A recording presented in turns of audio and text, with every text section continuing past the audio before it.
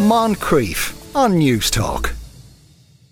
Society has always been obsessed with women's bodies, not just what they do with those bodies, but what bits should be covered up or not. And whatever skin was visible was invariably linked to a judgment of the woman herself. Didn't matter if she was a genius or a dullard, female body parts were either sexual or offensive or both. And experienced breastfeeding mothers, for example, can still have on a daily basis. Dr. Victoria Bateman teaches economics in Cambridge University, and her book, Naked Feminism, Breaking the Cult of Female Modesty, takes a detailed look at these attitudes, but in a putting her money where her mouth is sort of way. Victoria gives interviews about the book while not wearing any clothes, and nakedly she joins us now. Afternoon, Victoria.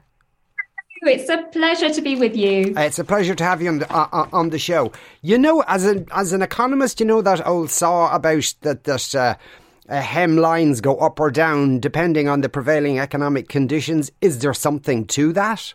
Oh, absolutely. You know, I'd like to think that history was one long march towards bodily freedom for women. But the reality is that the pendulum of female modesty swings back and forth across the ages, and every period of sexual and bodily freedom for women is followed by a puritanical clampdown. So yes, it's not just the length of our skirts that swing up and down, but more generally society's judgment when it comes to women and what they do with their bodies. Okay, and are there common factors at play in your analysis for what brings on an era of Puritanism and then relative liberalism? So lots of researchers would argue that at the root of society's judgment of women's bodies is paternity uncertainty. And so that's the notion that when a woman gives birth to a child, she knows she's the mother, but that the father can always doubt whether he truly is the father of the child. And sociobiologists have long argued that this drives men to jealously guard women's bodies, to prevent what they consider to be their women being impregnated by other men. But the problem with that argument is that, you know, across time and place, some societies are much more puritanical when it comes to women's bodies than others. And yet, you know, that biological fact is pretty fixed. Now, another popular explanation is religion. You know, going back to this idea of the Garden of Eden and Eve tempting Adam, you know, within many of the major religions, there is a strand that sees women's bodies as the root of all sin. But actually, when you look in detail at any individual religion, you know, whether it's Christianity, whether it's Islam, you actually find quite a lot of variety in terms of views of women's bodies. There certainly are some that are quite puritanical, but there are others that are much more liberal. So in a sense, we need to ask, you know, what is it that pushes religion in a more liberal or in less liberal direction? Now, actually, in my book, Naked Feminism, I argue that there are three forces that when we've seen them recur throughout history, have brought these clampdowns on women's bodies. And those three forces are inequality, population pressure, and warfare. So if you look at, say, the most puritanical of centuries, the 1600s, if you look at the Victorian era in the 1800s, and if you look at the return of Puritanism today, you see that it is when you have rising inequality, rising population pressure, and intense warfare, some combination of those three things that leads society to take a dim view of women's bodily freedom. Yeah. Was there ever a period in history when we didn't have inequality, population pressure and warfare? You have to go back a very long way. But, you know, for the first 30,000 years or more of human history, we were all happily traipsing about naked, and women were pretty free in terms of what they did with their bodies. There was no real concept of illegitimacy, you know, and every new birth was to be celebrated rather than to bring judgment to a woman. So things were pretty liberal early on in human history. But then as we established ownership and then worried about fatherhood and inheritance, And as population pressure grew, and that meant that women who were having children outside of society-sanctioned, channels were seen as affecting food security for others. And again, as population grew and we go to war with one another in those fight for resources and food, then promiscuous women are seen as fraternizing with the enemy. And so, over time, those forces, rising inequality, rising population pressure and warfare, have, I'm afraid, brought pretty dangerous consequences for those of us that are judged to be the immodest women of society. But at the same time, whenever inequality has eased, whenever population pressure has eased, and whenever we have had more peaceful times, then society has been much more liberal when it comes to women and their bodies. And you think are we in a more puritanical age now, or heading into one? Yeah, I'm afraid we are. I mean, back 10 years ago, when I first started using my naked body in art and protest, I wondered if there were any Puritans left, to judge my body. But actually 10 years of using my body has shown that there are these bubbling puritanical forces beneath the surface.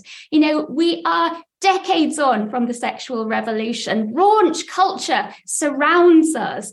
And so it's something that goes under the radar, but those puritanical forces are starting to brew. In Afghanistan, we've seen the Taliban cracking down on women's freedom. In Iran, we've seen recent protests, women desperately fighting for the freedom to uncover their hair, being shot at in the streets. In the US, we've seen growing purity culture, so virginity pledges, chastity balls, and a movement to limit women's access to contraception and abortion. So in many parts of the world right now, there is this puritanical backlash to what is seen as an era of raunch.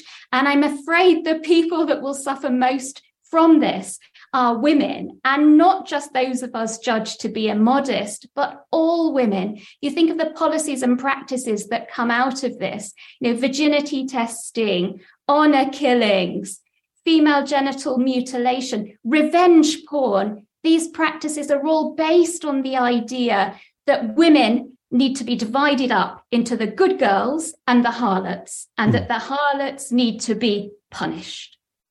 Could you say, though, that, say, in the Western world, at least, the fact that we're having this conversation now, the fact that things largely would be better than, say, they were in the Victorian era or the 14th century?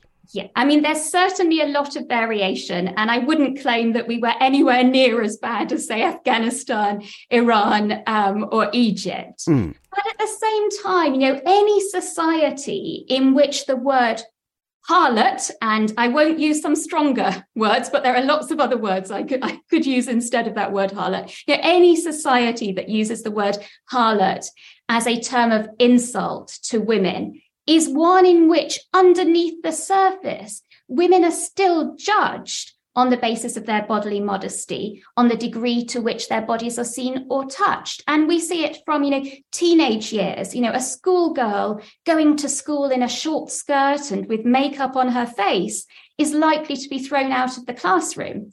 And then we look at, say, strippers and adult entertainers. We look at how they are treated by society and by the law of our land that sees them as worthless compared to people who do other types of jobs. So I think there's a lot of judgment and there's a lot of mistreatment and harm being caused by this legacy that we still have of judging women based on their bodily modesty. Because I suppose the judgments for each individual person who will make a judgment, it's informed in large part by their own backgrounds, by their religious beliefs, by their political beliefs. Is it possible to make a generalised statement about culture? Naturally, it varies. And actually, I see in the response to my naked protests a whole range of reactions. But I do think there is in a lot of people a tendency to see women's bodies as the problem rather than attitudes. And I think what's interesting is this isn't just restricted to religious zealots and social conservatives, but actually I've seen it within feminism itself, that within the feminist movement, there is a view that women who reveal and monetize their bodies are letting the side down. You know, that as women, we have to make a choice between our bodies and our brains. And if we're choosing our body, then we are, some argue, causing men to treat women in general with disrespect. And, you know, I think that is a very dangerous view that sees women's bodies as the problem rather than attitudes. And, you know, at the end of the day, a woman's body isn't a threat to anyone. You know, I'm less than 5 foot tall. I'm tiny. I'm not a threat to anyone. And actually, a woman's breasts, for example, have life-giving powers. They nourish the world. So the idea that our bodies are a threat is, I think, deeply misguided. But, you know, for hundreds of years, our bodies have been seen as a threat. And actually, what is instead a threat are attitudes. It's those who judge women based on their bodily modesty. It is that judgment that is responsible for policies and practices across the world that constrain women's freedom to mix with men in the classroom, their freedom to marry who they like, to travel, to avoid things like virginity test and genital cutting. So it's attitudes that are the problem, not women's bodies. The letting the side down attitude, is that something you've experienced yourself? Because as you were, I mean, obviously you're naked right now, so people can send in their complaints about your naked sounding voice. But in over the last 10 years, have you received that kind of reaction from feminists? Absolutely. I mean, let me read out what one feminist wrote to me.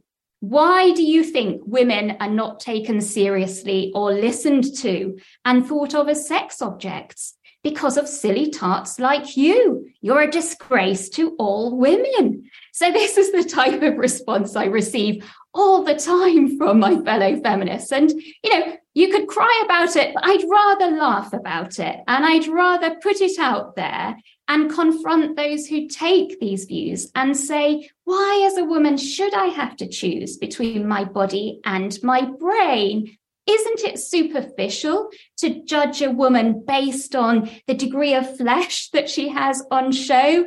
Aren't there better ways of valuing and judging women than on their bodily modesty? You know, I think there is a degree to which modern day feminism has become far too intellectually elitist, far too hypocritical, and far too unfair. That we are happy for women to reveal and monetize their brains, but not for them to reveal or monetize their bodies.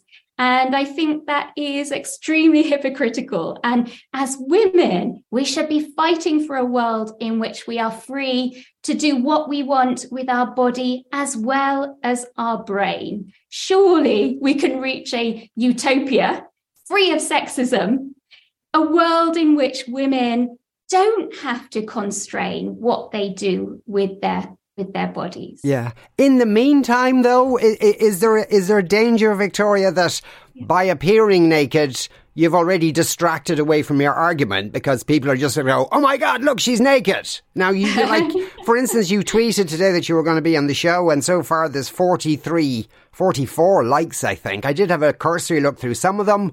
It was, as far as I could see, it was all men. I looked in some of their profiles. I have a quota, the amount of penises I want to see in the course of a day. I've gone over that already. So, do you see my point there? That you know, it turns into an argument about your nakedness rather than a discussion about the female body. Well, do you know, I think there are a lot of men out there who could do with having a change in mindset in terms of the way they judge women. But at the same time, there are a lot of women that could do with that change in mindset as well. And I don't think that by having my body on show, that it makes my brain any less powerful or what I have to say any less important. Now, naturally, it is going to shock some people, but if that gets us talking, if that gets us, thinking deeply about how we judge women, then I'm all for it. Victoria, go and put a jumper on now. Thanks very much for talking to us today. That was Dr. Victoria Bateman there, the author of Naked Feminism. Moncrief, weekdays at 2 p.m. on News Talk.